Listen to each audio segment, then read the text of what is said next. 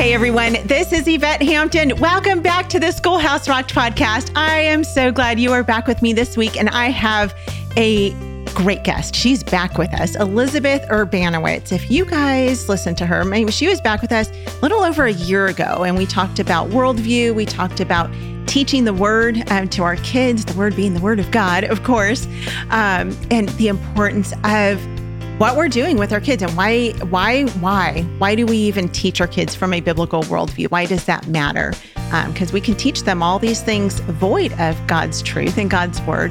But Elizabeth was just amazing as she came on, and we talked specifically about God's word and how powerful it is, and why that is the most important part of our homeschool journey, is pointing our kids to Christ, which you guys know because we talk about that on the podcast pretty much every week. It's what we're all about here. So I am so excited to have Elizabeth back with us. This week, we have a great episode. We're going to talk about the attributes of God and how that pertains to us as parents, how it pertains to our kids, how to teach it to our kids.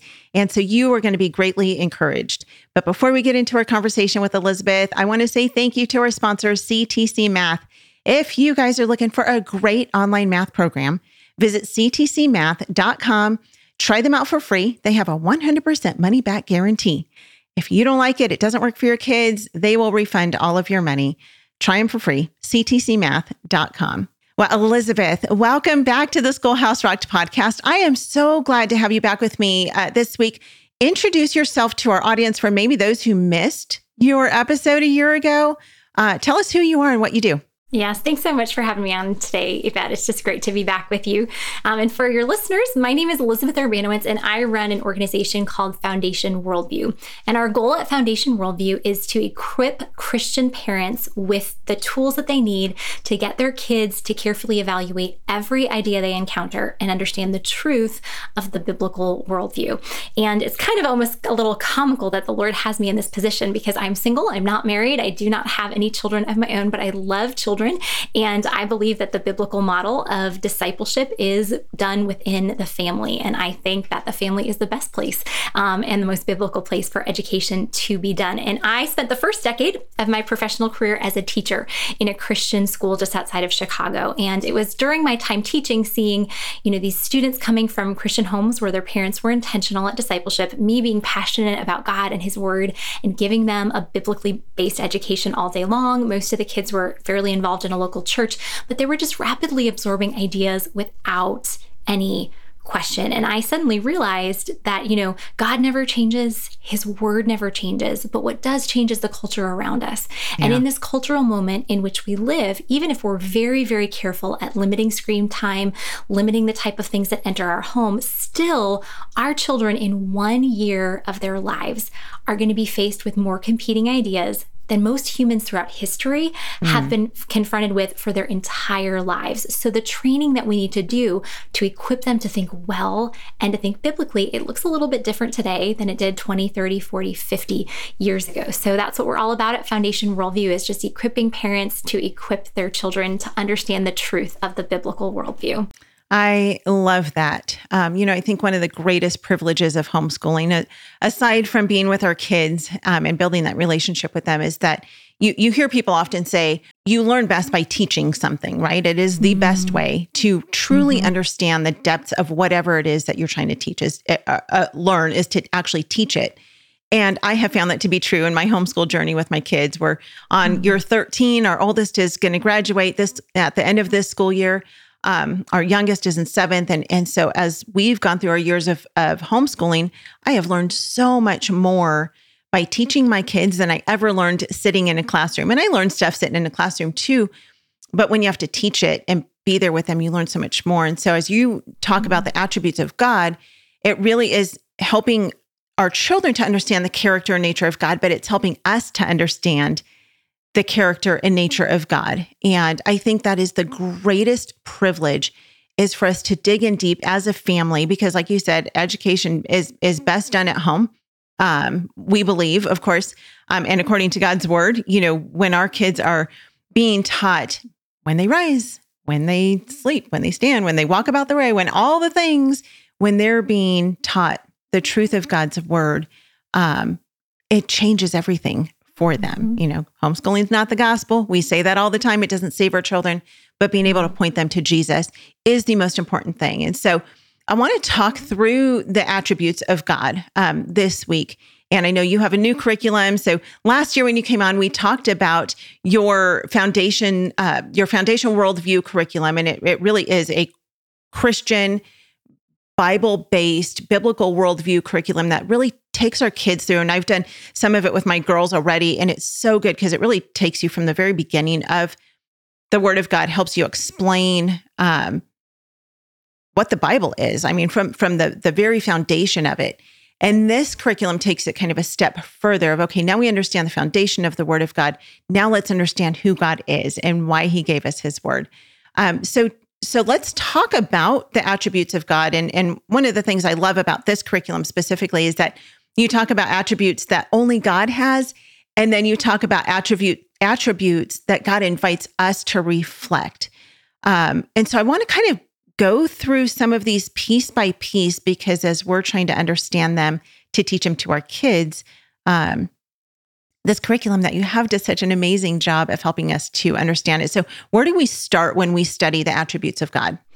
Yeah, well, I think first in just understanding why it's important, because my team and I kind of laughed when we were working on this curriculum and we were like, this probably isn't right away going to be our top seller because, it doesn't necessarily sound like super exciting and thrilling. However, God is who is most important. He is the creator and sustainer of all the universe.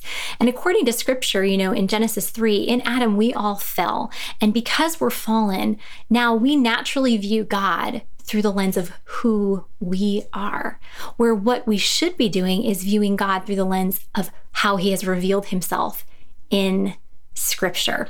And so as we were designing this curriculum, we wanted to, develop it in a way that had those attributes that you said that God alone has. Theologians have traditionally classified that as God's incommunicable attributes, the ones that only he possesses, and then his communicable attributes, the ones that he invites us to reflect. And actually, when we were still in the development phase of the curriculum, we described that as attributes that God shares with us.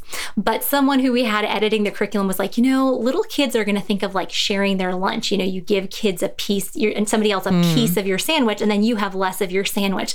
Where this person said, it's probably not the best to say God shares with us, because it's not like God gives us a piece of his kindness or a piece of his love or a piece of his justice, that God is wholly loving and he's wholly good and he is wholly just, and we get to reflect that. And so the goal, we really want kids to have a biblically grounded understanding of who God is and understand how very different God is from us. And as you mentioned, Yvette, when we're teaching our children, we're learning alongside them. And a mistake that I've seen so many adults make, including myself, is, when we think about really grievous things that we've done against the Lord, like not rolling our eyes at our spouse, or like losing it one time with our kids, but really grievous things we've done. Sometimes we just say, I just can't believe that God would forgive that, because we don't feel like God could forgive that. Because what are we doing? We're viewing mercy through the lens of our mercy.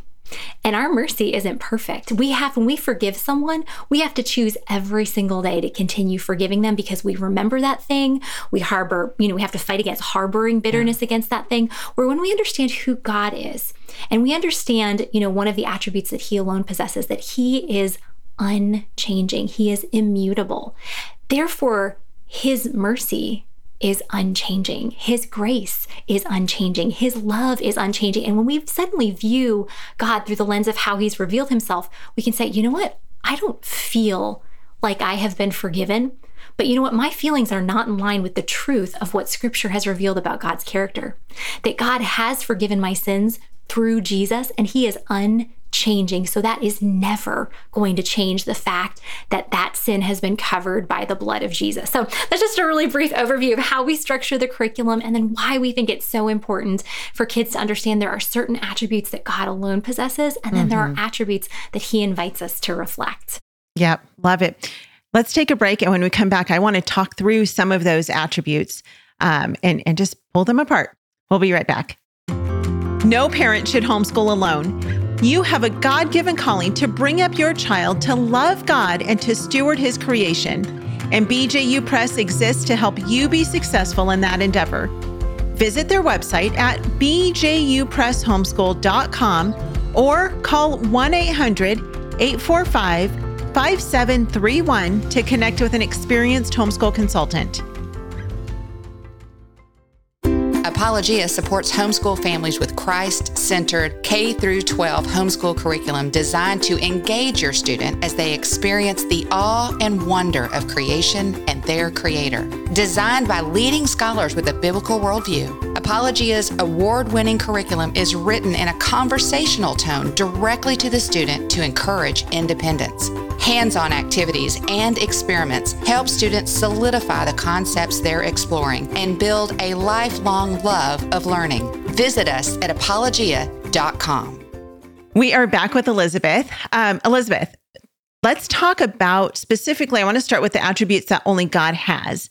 And you talked about God being immutable. It means God never changes. And praise God for that. We change all the time and we should be changing, right? I mean, we're humans. We should be bettering ourselves and trying to become more like Christ as we grow in our relationship with him, our knowledge of him, our understanding of him. But God never changes. And so that's one of the attributes. But I want to go through some of the attributes that they just belong to God. Mm-hmm. Yeah, and these are so important for our kids to understand. And it's really exciting that, this curriculum starts for kids ages 4 on up, that even little ones can understand this. And so the way we structure the curriculum is we cover 2 attributes of God and then a lesson on how should we respond to God because he's these things. And so we start off the curriculum with the fact that God is self-existent. And now, even many people listening may be thinking, what are you talking about, Elizabeth? Because a lot of times we don't think about this. But, if somebody asks the question, well, who made God? The answer is no one. That God is the unmoved mover, that God has always been and he will always be. And so we play a game with the kids, talking about, like, who or what made this, so we'll hold up different objects, like who made this ball? Well, somebody at the sports factory, they programmed the machines to make this ball, like talking about a plant, where did this plant come from? This plant came from a seed, like where did you come from? You came from your mom and dad. And then we talk about, well, what about God? No, God is self-existent. God has no cause. God is the only being in the universe without any cause. And then after that, we go into God being self-sufficient, meaning that he does not need anyone or anything outside of himself. And so we'll have the kids draw pictures of all of the things that they need, not all the things they want. Sometimes there's a confusion there, but all of the things that they need to survive. That we need air, we need food, we need water, we need shelter, we need clothing, we need relationships, we need physical touch, these things that we as humans just need in order to survive. And then we talk about, well, what does God need in order to survive? And we look at scripture, and we take them to the book of Acts, where it talks about, God is not served by humans' hands as though he needed anything. And the amazing realization of an attribute of God like this, that God is self-sufficient, that means God has no need of us, none. God does not need us, yet he still chooses to love us. He chose to give himself up for us. And what an amazing realization that God has no need for us, but he still chooses to love us. And then the next lesson we focus on, we should worship God because God is the only being that is self-existent, because he is the only one who is self-sufficient and sustains everything. Our response should be worship. And so we look at what does it mean to worship God. And so then, in the rest of that unit, we talk about other attributes of God, like God is eternal, that God has no beginning and no end. We talk about God being infinite. He has no limits. And we play a fun game, where the kids have to talk about, what's the latest you've ever stayed up? Have you stayed up until midnight? Have you stayed up until 2 a.m.? Have you stayed up all night? And then we're like, you know what? But eventually you had to go to sleep. One night you had to go to sleep. Why? Because humans can only stay awake for so many hours before their body shuts down. And then we talk about, what's the most slices of pizza you've ever eaten, just like fun things for kids. And we talk about, eventually you had to stop eating pizza because the human stomach can only hold so much pizza. And then what's the strongest weight you've ever lifted? And then we talk about God, how God is infinite, that he has no limits. We do get into things like, well, does that mean there's no limit to how mean God could be, or how cruel God could be, or how much evil he can do? And we talk about no, that the only limit God has is to do things within his character. And God is light, in him is no darkness. God is goodness, in him is no evil. So the only limit that God has is his own character and nature. So just love getting to talk to little ones about these things. Then we cover some that we've already talked about, that God is immutable. He never changes. And we talk about how everything is changing. We're growing, we're changing. And in some ways that's really good. And then other times, we change our mood from day to day. Some days we wake up on the wrong side of the bed, but it's not that way with God, because he's always the same. We talk about God being omnipotent, that he is all powerful, that he's omniscient, that he knows everything, and that he's omnipresent. And actually, it's not that this is the final attribute that God alone possesses. It's just, we could not comprehensively cover all of who God is in one curriculum. Yeah. God is infinite, but God being omnipresent, him being everywhere, it's actually this attribute of God that first gave me the idea to write this curriculum, because I had two boys from my church. I took them home after church so that their parents could go out on a date, and we were just talking around the kitchen table as we were eating lunch, and we prayed, and one of the boys was 5 at the time, and he goes, "So God is here with us, but he's also with mommy and daddy?" And I said, "Oh, that is such a good question." And I taught them this word, omnipresent. It means that God is everywhere. And then the other boy lifted up his fork, and he's like, "So God is in my fork?" And I was like, good question. God is everywhere, but he is not in everything. This fork is not God. This plate is not God. That tree is not God. God is present everywhere, but he is separate from his creation. So just love getting to talk with kids about this and just play fun games to help them see how very different God is from us. Yeah. Oh, that's so much fun. I love how you relate it to the kids and make it real for them.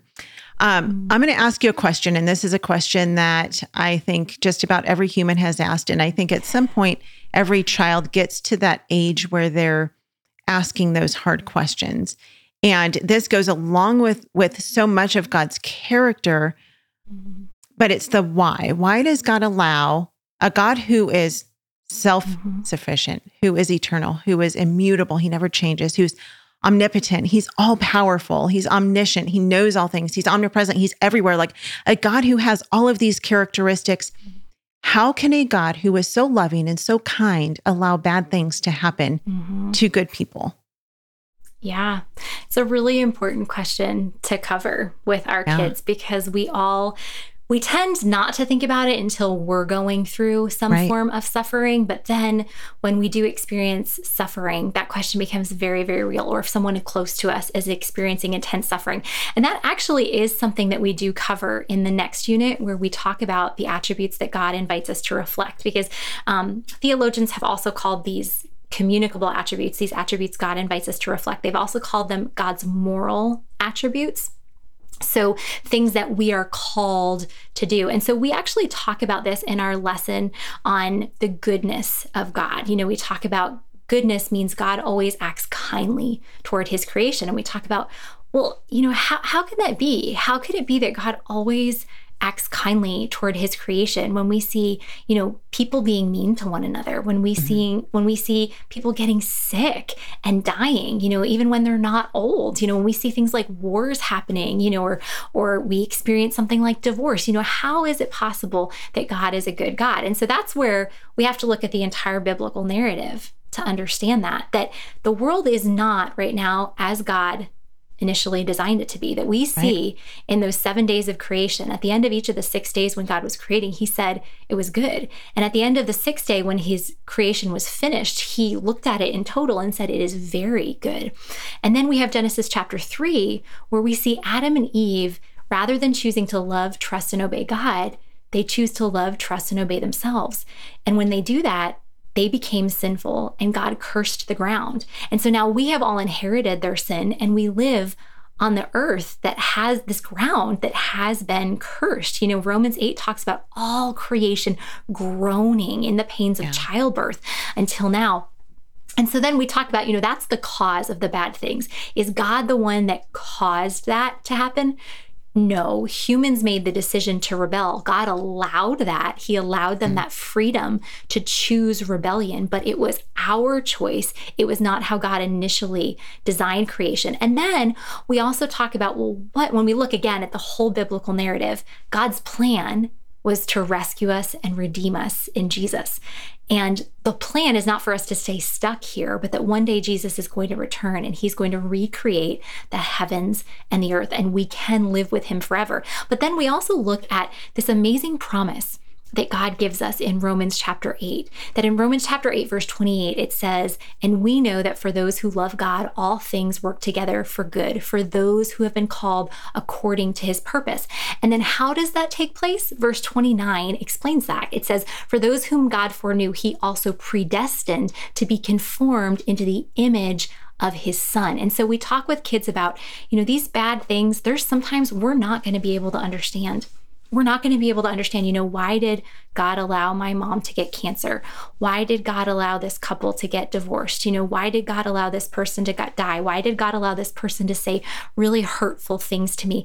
And we're not going to have these answers, but we can trust that God is being true to his promise to use those things to make us more like Jesus because of all the attributes we've already learned about God. The fact that God is eternal and infinite, the fact that he is wise, that he alone is wisdom, that he is faithful to his promises. And because we understand these other attributes of God as they're revealed in Scripture, we can then trust that God is being true to his word, even when in the moment we can't make sense of it. So obviously, I just gave a very long explanation. With 4-year-olds, I do not talk that long to them, explain it in simpler words, have them do things with their hands, but just to make sure that as we're learning these attributes of God, we're helping kids make sense of the world based on these attributes that God has revealed.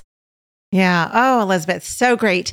We're out of time. We're going to come back on Wednesday. We're going to talk more about the attributes of God and how we can strive to become more like him, because as we learn about the attributes that only God has, there are so many that he does invite us to reflect as Christians, as his children. And so we're going to walk through those as well. Elizabeth, tell us again where people can find out more about you and your ministry. If you remember the name of the ministry, Foundation Worldview, it's really easy. You can just go to foundationworldview.com. If you can't remember the .com, just type Foundation Worldview into a search engine and we'll pop up. Sounds great. Thank you so much. You guys make sure you listen to the very end to get a clip of what's coming next on the podcast. And if you have not left a review for this podcast, would you do that? Would you just take just a minute? I know it takes a couple minutes to do that. And sometimes it's a little complicated to even figure out how to do it, but it can be done. And thank you so much for those of you who have left reviews for the Schoolhouse Rocked podcast. We greatly appreciate that. Have a great rest of your day, and we'll see you back here on Wednesday. Bye.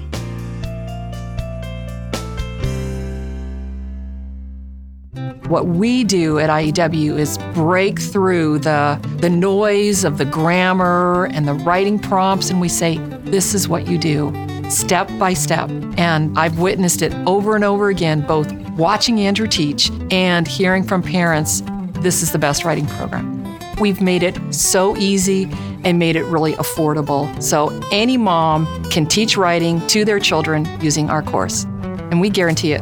To try 3 weeks of free lessons, visit IEW.com/rocked. If we understand God's holiness, that person over there is not the standard. God, who is the holy, righteous judge of the universe, he is the standard. And so when we can help ourselves and our kids understand God's holiness, then we can see our sin in its proper light. At times, God's love doesn't feel good because at times God's love includes disciplining us, right. So that we will learn to be more like Jesus. But whether it feels good or whether it doesn't feel good, God giving of himself is his love. And that's how we should seek to love others, to do what is best for them, whether they understand that's what's best or not.